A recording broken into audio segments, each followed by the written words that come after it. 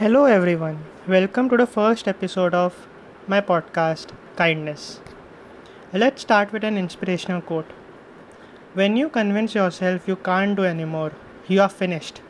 Even though you may still have some strength left that you are just unaware of. That's how kindness works. Even when you convince yourself that you cannot be kind to this unforgiving world, that you are finished and you don't have to bear with this anymore, you have that strength left in you to be kind to even those people who haven't been kind to you. As there are days when nothing goes right, there are days when you stumble and fall, there are days when you just want to cry a lot, to sleep a lot, or even eat a lot. It's alright as long as you pick yourself up again and see the world with a kind heart. You said you work hard. Well, maybe you need to work a little longer, a little harder, so that people see that you have a kind heart. Not many people will agree to you that kindness is there inside you and you don't need anything to be kind to others. If there's one thing I know for sure, is that nobody in this world is perfect. Living has its own challenges. I'll give you just one piece of advice: don't quit. Yes, when you fall, you fall. But if you give up, you're definitely going to fall. That I am sure of. You can't sit around envying others people's worlds. You have to make your own. Go out and change your own world. If you are helping someone and expecting something in return, you are doing business, and that is definitely not kindness. As trying to knock others down a peg just means lowering yourself.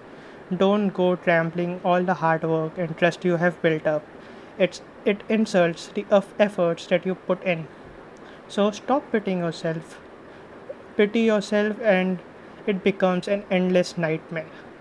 It's not like something is going to happen because you believe in it. Sometimes you end up worse off because you believed in something too much. There are times that it's tough to believe in something.